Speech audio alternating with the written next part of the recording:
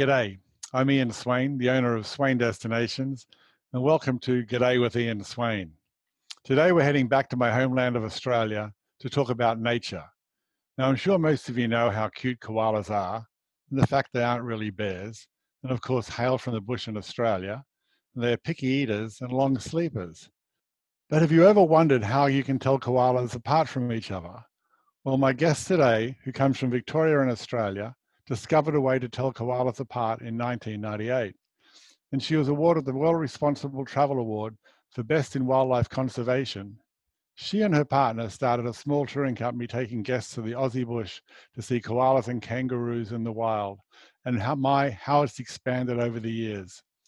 Janine Duffy, with her partner Roger Smith, founded and owns the Kidna Walkabout Tours based in Melbourne, founded the Koala Clancy Foundation, and we have been mates for over 25 years and work closely together as I allow my clients to experience Aussie nature so well. Welcome and g'day, Janine. I'm so happy to spend time with you today, as every time we get together, your enthusiasm and knowledge is enlightening for me. G'day, mate. It's so good to see you, and it just feels like it's been too long, hey? This time is dragging on, that's for sure. I haven't been home for a few months now, and getting ready to come back there. So just have the government open the borders up as soon as you can. Oh, gosh, yes. I mentioned your award for discovering recognition of koalas, which is tremendously important. Can you explain how that all started, and also when did your love and passion start for koalas and other Aussie animals? Oh, I started loving animals since the day I was born, I think. My mum tells a story that the only time I was naughty and ran out of the house is when there was an animal nearby. I was never afraid of them, even as a little kid. But koalas, they're kind of a challenge. They're sort of snooty, and they look down their noses at you, quite literally. And they kind of have this sort of I'll stand back, I'll watch what she's doing kind of thing, kind of deep and dark, and I just love them. They're just such a challenge. So I had to get to know them, and I found out that not much was actually known in the 90s about their behaviour, and so I started looking. And I discovered the nose pattern thing. It's now being used by groups all over Australia, but it's the weirdest thing to be known for, really. I look up koala noses. Well, someone has to do it. Well, do they? I mean, it's weird.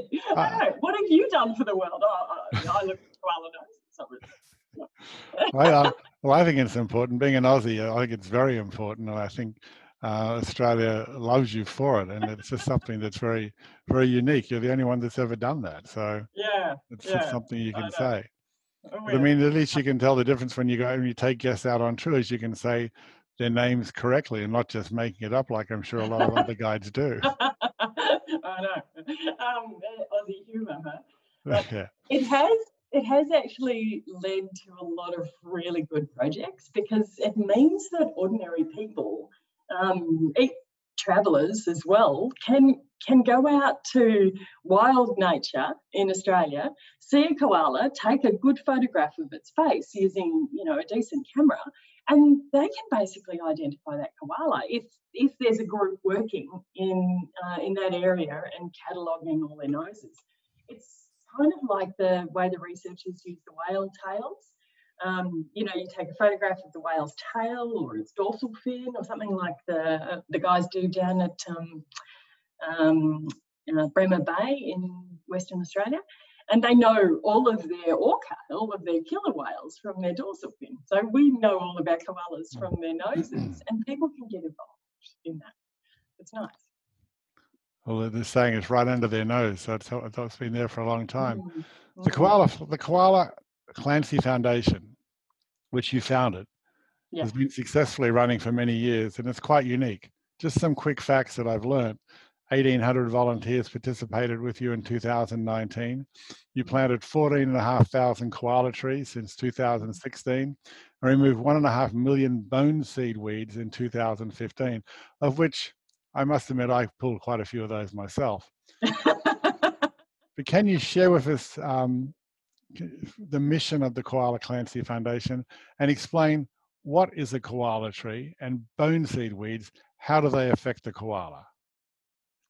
Well, the mission of the Koala Clancy Foundation is to ensure that our koalas can survive. It's pretty simple, really. And there's a couple of things that koalas in our area, the koalas you've seen with us, there's a couple of things they need. They need trees in rivers and creeks, which have high moisture content so that they can get through the hot summers that we've been having lately.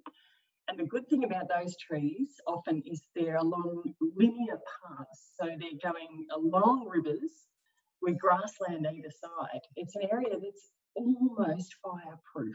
You know, it's pretty safe from fires.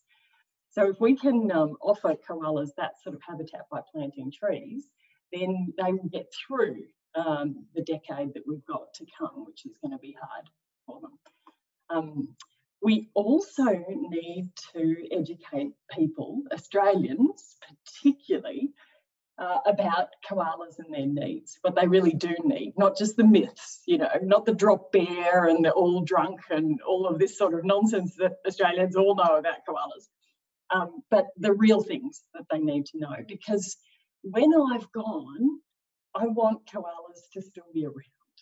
You know, when your grandkids are in charge of this planet, and they probably will be knowing you, I want them to be educated and informed about koalas. I want them to take all of the knowledge that we've gained and be able to use it, because they're the advocates of the future.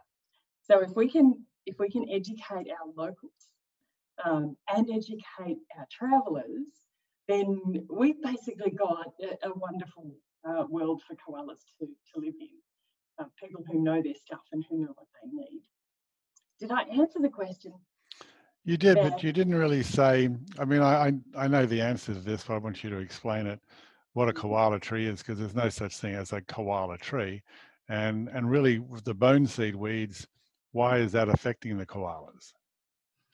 So a koala tree is a tree that koalas like to eat and need to have in their environment. So there's quite a few species that you can plant that are good for koalas. It depends on the specific location. And we know those through, you know, all research since 1998, which know which ones they are. The bone seed weed, now that's a hard one to kind of explain, but the bone seed is a thick, low-growing weed that kind of covers an area of forest. It completely smothers everything in the forest. And koalas, when they come down out of their koala tree, want to walk to another tree, and they get met by this wall of awful weed, and they don't know where to go. They just get disoriented and confused. And so by removing that weed, we open up the forest and give koalas a chance to get around, to move around, because they need to change trees every single day. Isn't that amazing? You just don't think that about koalas, do you? But they can walk a kilometre overnight. Oh, what's that? 2/3 of a mile overnight. I can remember you telling me all these stories, and I remember when we were taking the bone seed out on several times. I've been out in the bush with you. It's tough to get out, and you've got to pull it out pretty heavily. So I can imagine and understand how the koalas don't like it and how they get caught up in it and how they wouldn't want to change the tree. But it is amazing that they have to change trees every day. It's like sleeping in a different bed every night. Yeah, and the weed is not tough to pull out. They're just the ones I gave you. Oh, you probably that'd be right. I can imagine. That's why you kept on pointing to certain parts that I should be taking out, and the others were just. I was breaking a sweat all the time, and then the others were just pulling them out gradually. Well, you're so competitive. I knew you'd want the biggest one. All right. Well, on to business. I know we started using a company when you first started the company back in the early 1990s, and they've never stopped using you. We love using you. Initially, your day tours out of Melbourne, and now you've expanded, of course, to multi-day nature trips around the country, which I know you're focusing on terribly now.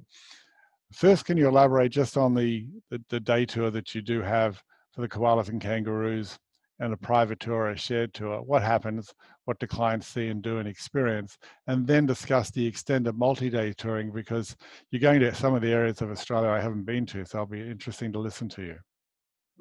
By the way, Swain Destinations was the first major US travel company to use us, and I thank you for that. I still remember the day when Sarah came out, and it was a great step forward for us. The day tour that we do is koalas and kangaroos in the wild, and it's just one day just out of Melbourne, and you can see koalas in the wild with a koala researcher. It's a special experience because it's not just like going to see a koala, tick it off, move on. You know, you meet a koala, you meet an individual personality. So I can tell you, if it's Clancy, the koala, I can tell you all about his life. I've known him since he was a little tiny Joey and he first came out of the pouch. I know his mum, I know his grandma, I know his kids. You know, it's a bit like the gorilla experience you get in Uganda and Rwanda, where you're meeting an actual family of gorillas and learning all about their lives. So people love that, and we love it, and we learn so much about them. And then we pull out a few bone seed weeds, as you did, to help koalas, and people love that too. It's really good fun. And then we go and see kangaroos living in the wild, and that's quite a special experience that surprises a lot of people, because kangaroos are complex, interesting animals, and to see them in the wild where they're not coming up to you, they don't want to be fed. They're just being themselves. They're hopping away from you, you know, or they're hopping across a plain in the distance. It's kind of that quintessential Australia that I think people want to see, that beautiful feeling of remote outback. And you can do that in a day, which is quite extraordinary. You know, Melbourne's getting bigger, and that's getting harder to get out of. But luckily we have beautiful places like that all around Australia that we can also go as multi-day tours and get that really remote experience that Australia is so special for. What are some of the favourite ones you're developing, or you've got developed already? Oh, we have some exciting ones. So we've got a trip out of Darwin in the Northern Territory, which is 7 days. And that's a really exciting area. It's all wildlife up there. We've also got a new one, and you guys, I think, started us down this process. You know, Debbie and Mark from Exmouth Dive and Whale Sharks. So we put together a 8-day itinerary over there at Ningaloo Reef. So one of the days is a whale shark swim, which is why people normally go there. But it's a long way from Perth, Exmouth. You have to fly there. And what we discovered when we went over there is there is so much wildlife. It's like a hotspot over there on the WA coast. There's the reef, there's the whale sharks, sometimes there's humpbacks, but there's also dugongs and dolphins of several species. There's osprey and noddy terns and amazing bird life. And there's these, you would love this, there's these 2 little islands off the point of the Cape Range, which only divers go to, but they're sand atolls. You can get out and walk onto them. And we're going to do surveys, wildlife surveys on there, because no one ever does. Yeah, and it needs to be known, this information. I'm just dying to do this.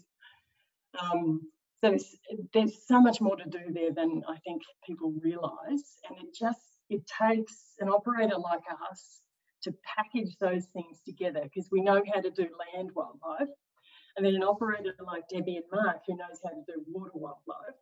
We put those together and we've got this magical experience.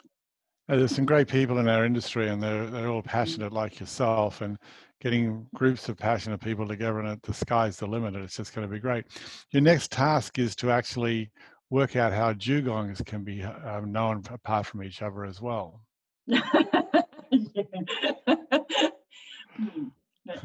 Give that a go. Yeah. But is there any other tours you'd like to talk about that you're coming up with? I mean, because I know you do some extended tours out of Melbourne around the area, which are quite interesting and our clients love them. Perhaps you can talk a little bit about one of those. One of the ones that's becoming really interesting is Mungo. So well north of Melbourne is Mildura, and on the border of New South Wales and Victoria and South Australia, there's this wonderful park called Mungo. It has ancient Aboriginal heritage, but also amazing outback wildlife. And that's becoming a really popular trip. It's a private tour, this one. So that the good thing about that is families can do it no matter how young the kids. And just to see 2 different species of kangaroos and emus streaming out across an outback landscape, it's just fantastic. And the parrots are amazing up there. But the other one that I think you'll be interested in is Gippsland, partly because the bushfires were bad here this year. And we watched in horror as the bushfires basically approached the area where we normally travel, got into some of them, missed others. So there's still enough of Gippsland remaining for us to go there and see wonderful wildlife, but also we can help. So now our focus has changed. A lot of what we do now is conservation travel.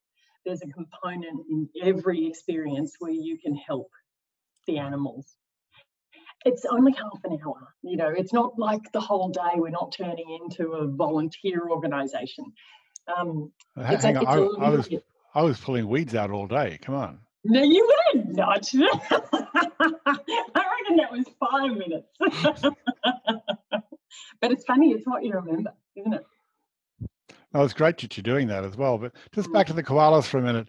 Can you share with us the most memorable experience you've ever had with a koala?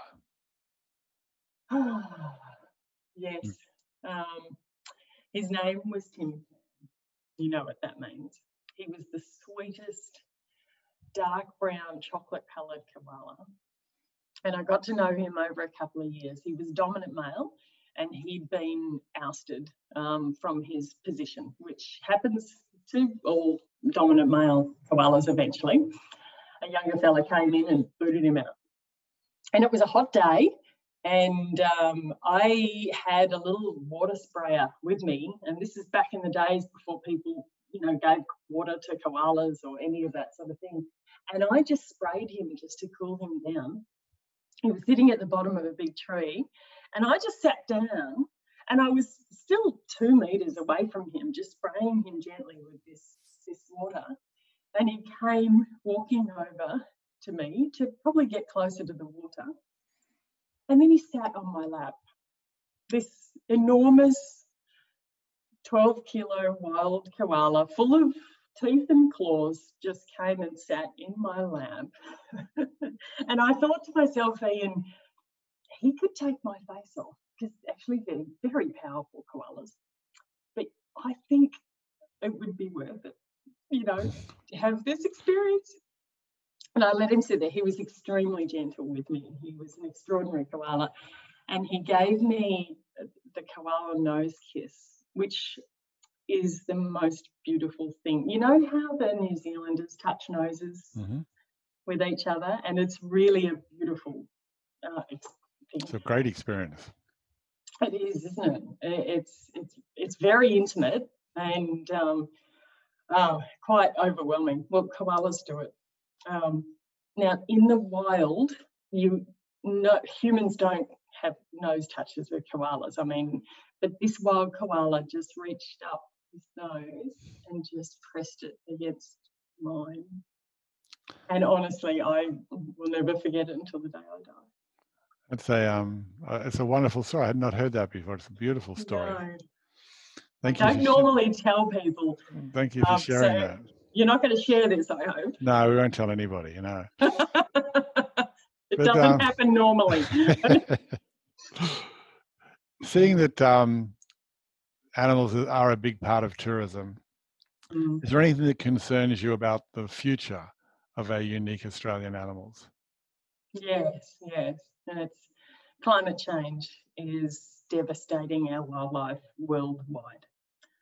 And we need to make something happen. We need to change the way we do a lot of things. Now, I think people should travel. I think people should travel because through travel you see and you learn about other places, other animals, and you see the effect that humans can have both positively and negatively on wildlife. Traveling has changed my life and my understanding of the world. People need to come to places where they can do the most good. I think that's our focus for the future. What we saw this year as a result of those horrific bushfires was a world outpouring of emotion towards koalas. And this is the beginning, I think, of koalas becoming the symbol of the 2020s, the symbol of everything that we want to change. The world wants to change, but there are some not listening, and they're mostly governments and big business who are not listening to the people. People expressed their feeling very strongly at that time, and they haven't stopped expressing it, even with COVID. People are still talking about koalas. And I think we'll see a massive change in the way we approach climate change, native forest logging, and the way governments see koalas as a result of this. We can only hope that happens, because having unique animals in any country is just a wonderful thing. And as you're talking about my grandchildren before, I want them to grow up knowing all about them, and having people like yourself documenting and making all this right will allow that to happen. Janine, during the pandemic, your inability, you couldn't run tours, obviously. Did you visit the areas and say good day to your koala mates like Clancy and Tim Tam? And do you have any feel-good stories you can share of communities banding together in and around the areas you visit during the pandemic? Yeah, we have been able to continue our koala research, which has been really lucky and really good. So we've been doing it without clients. It's sadder, but it's still important.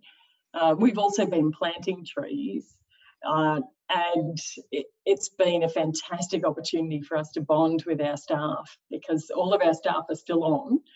They're still working, but they're doing different jobs now.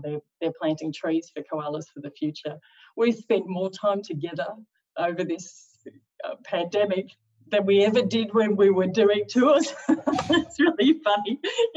A tour guide comes in the morning, says hi for 15 minutes, and then heads out on their own for the day. But we've been spending the whole day together. We've been seeing properties that are the future for koalas, the future for our clients, actually. So one day, not too far in the future, maybe 5 or 10 years, we'll be taking people to these properties to see koalas. And that will be powerful. That's exciting. If you visit your website for the Koala Clancy Foundation, you'll see all about that. And it's there's some great photos on how you planted these trees and these new groves and creating these new forests for the koalas to live. I really enjoyed our time as usual, Janine, and thank you for sharing your time with us today and your passion about conservation. The world is a much better place because of you. Thank you very much. Thanks, Janine. Thank you, Ian. It's lovely to see you. Okay, bye.